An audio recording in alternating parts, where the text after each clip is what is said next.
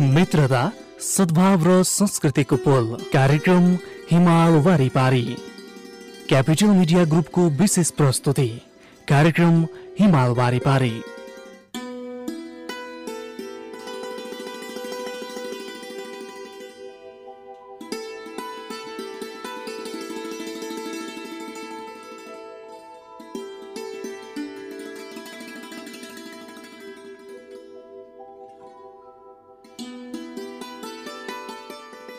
Capital media ग्रुपको विशेष प्रस्तुति कार्यक्रम हिमाल वारी पारी। श्रोता नमस्कार।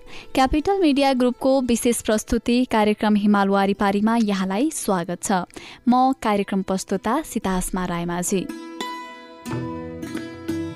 यो कार्यक्रम तपाईले यति बेला काठमाडौँको केन्द्रीय स्टुडियो क्यापिटल FM 92.4 मेगाहर्ज, प्रदेश नम्बर 1 मा रेडियो सारंगी 101.3 मेगाहर्ज तथा गण्डकी प्रदेशमा रेडियो सारंगी 93.8 मेगाहर्ज मार्फत एकैसाथ सुनिरहनु भएको छ।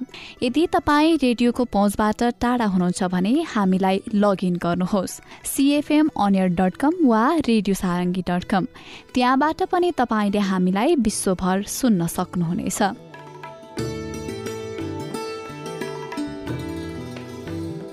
कार्यक्रम हिमाल वारी पारीमा हामी हाम्रो छिमेकी मित्र देश चीन तथा नेपाल बीचको सुखद सम्बन्धका विविध पक्षहरूको बारेमा सामग्रीहरू प्रस्तुत गर्दै आएका छौं।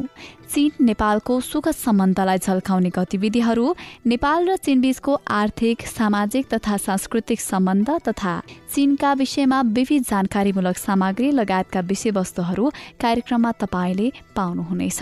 श्रोता, कार्यक्रमको सुरुवात गरौं चिनिया भाषाको यो सांगीतिक कोसेलीबाट।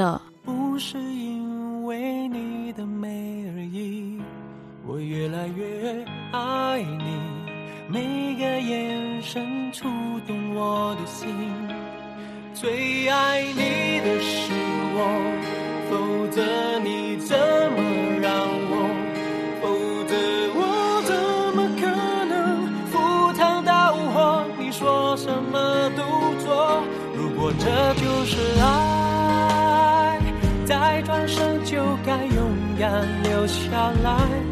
就算受伤，就算流泪，都是生命你温柔灌溉。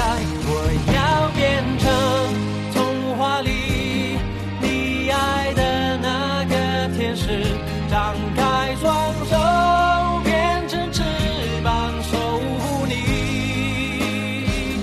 你要相信，相信我们会像童话故事里，往更多幸福的地方飞去。很爱很爱你，只有让你拥有爱情，我才安心。我愿意为你，我愿意为你，我愿意为你忘记我姓名，只要你真心拿爱与我回应，我什么都愿意为你。好想好想好想好想好想好想和你在一起。明天我要嫁给你了，明天我要嫁给你了。要不是你问我，要不是你劝我，要不是适当的时候你让我心动。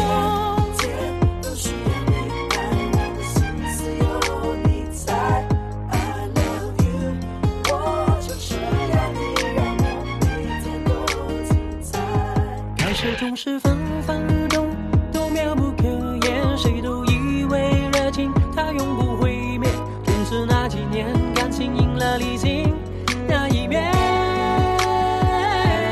Baby baby baby baby oh baby baby oh baby， 是不是拥有以后就会开始要失去？ 给你的越多，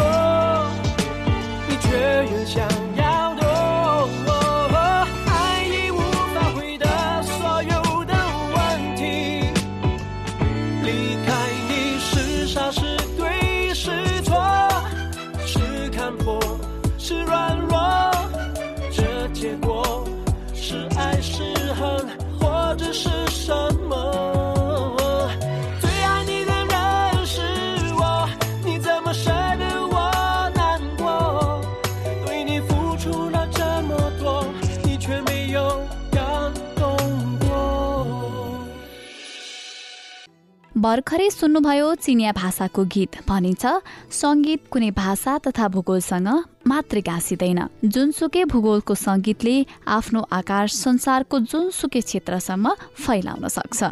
श्रोता, अबको चरणमा हामी नेपाल चीन सम्बन्धलाई बढावा दिनका लागि भएका विविध गतिविधिहरू साथै चीनसँग सम्बन्धित गतिविधिमूलक समाचारको बारेमा यहाँलाई जानकारी गराउँदछौँ।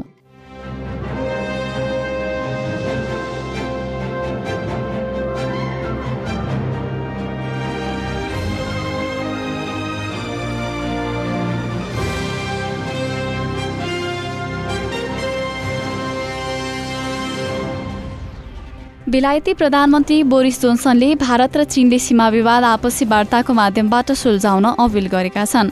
बोरिस जोन्सनले पूर्वी लद्दाखमा उत्पन्न भएको अवस्थालाई निकै गम्भीर र चिन्ताजनक भएको बताएका हुन्। उनले बेलायतले वर्तमान अवस्थाप्रति नजर राखेको बताएका छन्। भारत चीन सीमा विवादसँग जोडिएको पछिल्लो घटनाक्रमलाई लिएर बेलायती प्रधानमन्त्रीको यो पहिलो आधिकारिक बयान रहेको छ। बोरिस जोन्सनले बेलायती संसदको तल्लो सदन हाउस अफ कमन्समा आफ्नो साप्ताहिक प्रश्नोत्तरको कार्यक्रममा कन्जर्भेटिभ पार्टीका सांसद फ्लिक डुमोर्डको प्रश्नको उत्तरमा यो कुरा बताएका हुन्।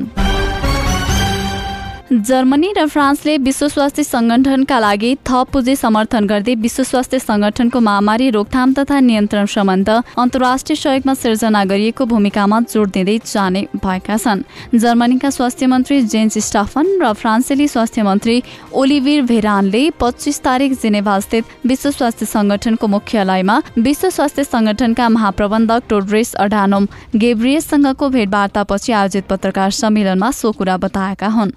प्रबन्धक टेड्रोसले जर्मनी र फ्रान्सलाई धन्यवाद समेत दिनुभएको छ। उहाँका अनुसार युरोप लगायत सारा विश्व र विश्व स्वास्थ्य संगठनका लागि वर्तमान अवस्था एक निकै महत्वपूर्ण अवधि हो। विश्वले पहिलेका कुनै समस्या समयभन्दा बढी अन्तर्राष्ट्रिय सहयोग यतिखेर चाहेको समेत बताइएको छ।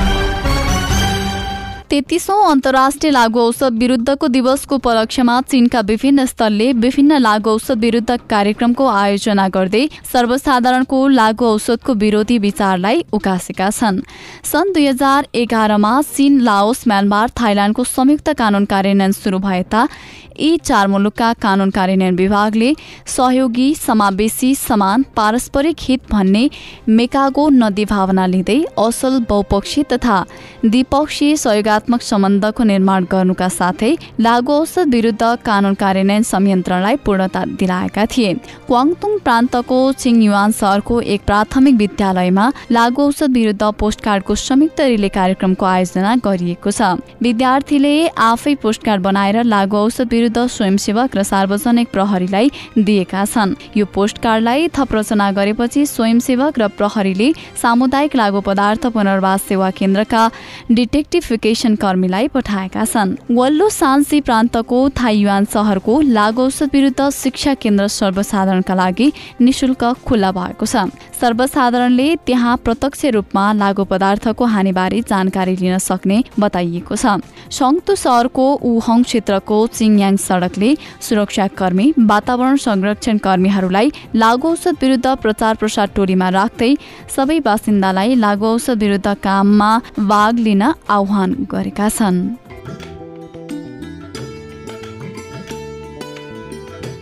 श्रोता, तपाईँ यति बेला काठमाडौँ तथा आसपासका जिल्लामा क्यापिटल एफएम 92.4 मेगाहर्ज, प्रदेश नम्बर 1 मा रेडियो सारङ्गी 101.3 मेगाहर्ज तथा गण्डकी प्रदेशमा 93.8 मेगाहर्ज सहित अनलाइनबाट एकैसाथ विश्वभर कार्यक्रम हिमाल वारिपारी सुनिरहनु भएको छ।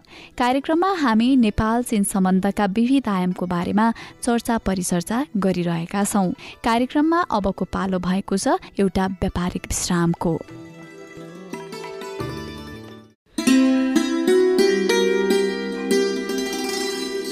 मित्रता, सद्भाव र संस्कृतिको पोल कार्यक्रम हिमाल वारिपारी क्यापिटल मिडिया ग्रुपको विशेष प्रस्तुति कार्यक्रम हिमाल वारिपारी।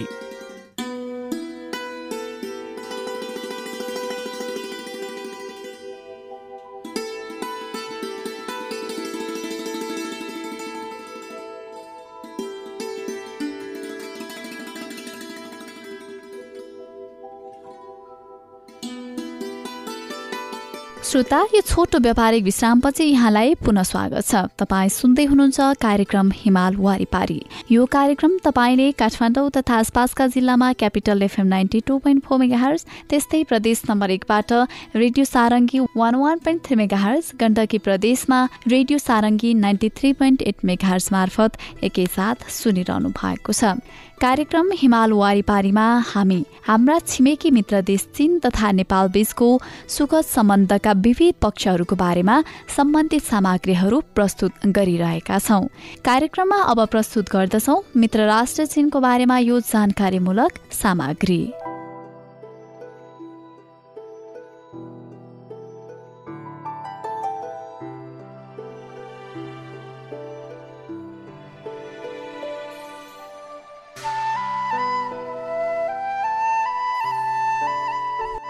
श्रोता, आज हामी बल्लो सान्सीको फिङयाओ प्राचीन सहरको बारेमा चर्चा गर्दछौं।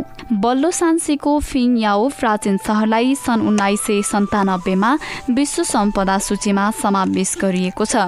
यस सहरका सम्बन्धमा गरेको मूल्याङ्कनमा विश्व सम्पदा परिषदले बल्लो सान्सीको फिङयाओ प्राचीन सहर चीनमा संरक्षित गरिएको सबैभन्दा महत्त्वपूर्ण र सम्पूर्ण प्राचीन सहर भएको जनाएको छ। त्यस सहरले त्यहाँको विशेषतायुक्त सांस्कृतिक, सामाजिक, आर्थिक तथा धार्मिक विकास सम्बन्धी सम्पूर्ण परिदृश्य जनता समक्ष प्रस्तुत गर्दै आएको छ। बल्लो सान्सीको फिङयाओ प्राचीन सहरको स्थापना ईसापूर्व 9 शताब्दीमा भएको थियो। सो सहरको क्षेत्रफल 2.25 वर्ग किलोमिटर मात्रै रहेको छ। अहिले हामीले देखाउने त्यस सहरका मुख्य भवनहरू करिब 600 वर्ष अगाडि बनाइएका भवन हुन्। सो सहरमा पर्खाल, सडक, सहरका बासिन्दाहरूका भवन, साना पसल र मन्दिरहरू राम्रोसँग संरक्षित गरिएका छन्। सो सहरमा हजारौं वर्षदेखि यता चीनको हान जातिको परम्परागत संस्कृति र विचार प्रतिबिम्बित भएको छ। यस सहर चीनको मिङ र छिङ वंशमा वास्तुशैलीको ऐतिहासिक संग्रहालय हो। बल्लो सान्सीको फिङयाओ प्राचीन सहर सबैभन्दा पहिले 2800 वर्षभन्दा अघि निर्माण गरिएको थियो।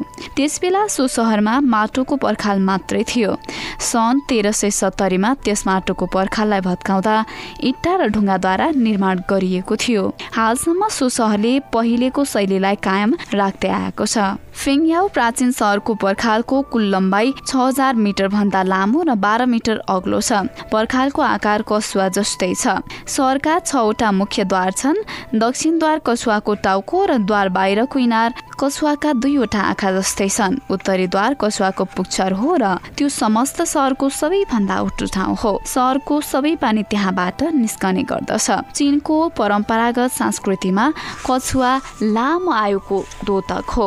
पर्खाल कछुवा जस्तै हुनुको अर्थ फिङयाओ प्राचीन सहर सशक्त र अमर रहोस् भन्ने प्राचीन चीनका मानिसहरूको शुभेच्छा हो। सहरभित्र दक्षिणदेखि उत्तरतिर जाने एउटा सोझो सडक छ। त्यसबाहेक अरू त्यहाँ धेरै साना साना सडक र गल्लीहरू पनि रहेका छन्। फिङयाओ प्राचीन सहरका बासिन्दाहरूको आवास भवन मोटामोटी रूपमा 4 कुने छन्। ती भवनको दायाँ र बायाँको भाग बराबर छ।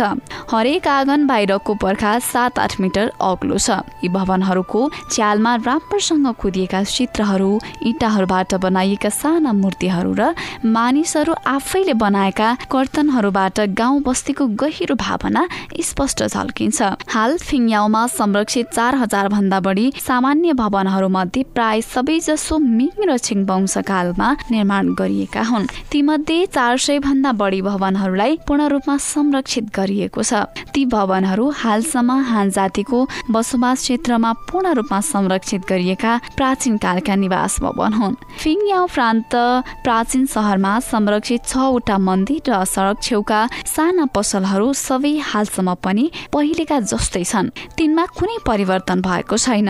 ती पुराना वास्तुहरूबाट मिङ र छिङ वंशको समृद्धि रमणीयता दर्शाइएको छ। फिङयाओ प्राचीन सहरमा धेरै पुरातात्विक र प्राचीन स्थलहरू छन्। जस्तै सहरको उत्तर पूर्वी भागमा रहेको सनको मन्दिरमा पर्ने पर्ने 114 दरबार हाल चीनमा रहेको तेस्रो नम्बरको काठद्वारा बनाइएको वास्तु हो। त्यसको इतिहास 1000 वर्षभन्दा बढी छ।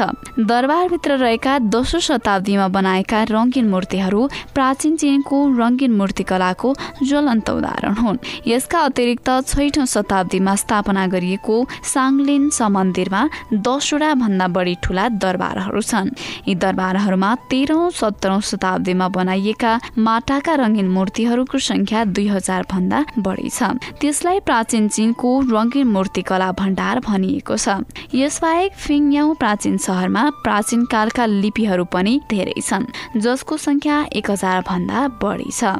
चीनको बैंकिङ कारोबारको इतिहासमा फिङयाउ प्राचीन शहरको विशेष स्थान रहेको छ। सन् 1824 र सङछाङ नामक हुन्डी व्यवस्थापन सुरु गर्ने चीनको पहिलो बैंक फिङयाउ प्राचीन शहरमा स्थापना भएको थियो। सो बैंकले परम्परागत रूपमा पैसा दिने तरिकामा परिवर्तन गरी हुन्डीको व्यवसाय सुरु गरेको थियो। त्यसपछि सो बैंकको कार्य चीनमा मात्र नभएर जापान, सिङ्गापुर र रुस आदि मुलुकसम्म फैलिएको थियो। त्यसलाई विश्वको प्रथम हुन्डी बैंक मानिएको छ। सो बैंकको प्रोत्साहनमा फिङयाउ प्राचीन शहरमा रहेका अन्य बैंकहरू पनि तीव्र गतिले विकसित हुँदै आएको कुरा तथ्यबाट प्रमाणित भएको छ। त्यस शहरको सबैभन्दा समृद्ध समय त्यस किसिमका बैंकहरूको संख्या 22 पुगेको छ। त्यस शहरको सबैभन्दा समृद्ध समयमा त्यहाँ यस किसिमका बैंकहरूको संख्या 22 पुगेको थियो। त्यो संख्या त्यसबेला चीनमा यस किसिमको बैंकहरूको कुल संख्याको आधा रहेको छ। त्यसबेला फिङयाउ प्राचीन शहर चीनको बैंकिङ व्यवसायको केन्द्र बनिसकेको थियो। हाल फिङयाउ प्राचीन शहरमा पर्ने पश्चिमी सडक 100 वर्षभन्दा अघिको बैंकिङ सडक रहेको छ। त्यस सडकमा हाल पनि धेरै साना साना पसलहरू रहेका छन्। त्यहाँको वातावरण निकै रमाइलो छ। ती पसलहरूको लामा माथि चर्चा गरिएको र सङछाङ नामक हुन्डी व्यवसाय सुरु गर्ने चीनको पहिलो बैंक पनि रहेको छ। ती पसलहरू होचा र साधारण भए तापनि पहिले त्यो निकै ठूलो देशभित्र र बाहिर समेत फैलिएको बैंकिङ व्यवसायको केन्द्र रहेको थियो। हाल आएर फिङयाउ शहर प्राचीन र आधुनिक वस्तुहरूको संगम स्थल बनेको छ। त्यो एउटा निकै रमणीय र सुन्दर ठाउँ बनेको छ। श्रोता, यिनै सामग्री सँगसँगै अब हामी कार्यक्रम हिमाल वारिपारीको अन्त्यमा आइसकेका छौं। यतिन्जेल कार्यक्रम सुनेर साथ दिनुभयो तपाईलाई धेरै धेरै धन्यवाद। त्यसैगरी प्राविधिक मित्र सुरेन्द्रजीलाई पनि हृदयदेखि नै आभार प्रकट गर्न चाहन्छु। कार्यक्रमको अन्त्यमा यो चाइना भाषाको गीत छोड्दै म कार्यक्रम प्रस्तुता सीतासमा बिदा हुन्छु। नमस्कार।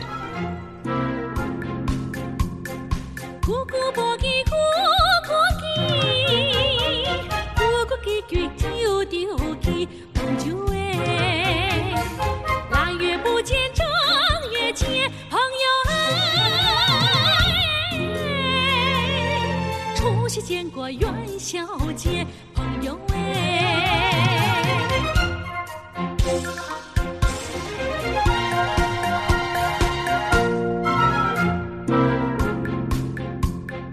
咕咕无叽咕咕叽，咕咕叽过又着叽，朋友哎，昨天刚见今又见，朋友哎。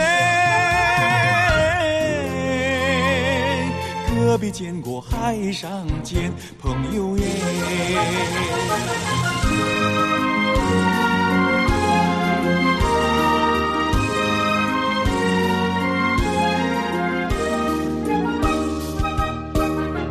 咕咕波叽咕咕叽，咕咕叽归又丢叽，秋季不见冬季见。不周见过四海间。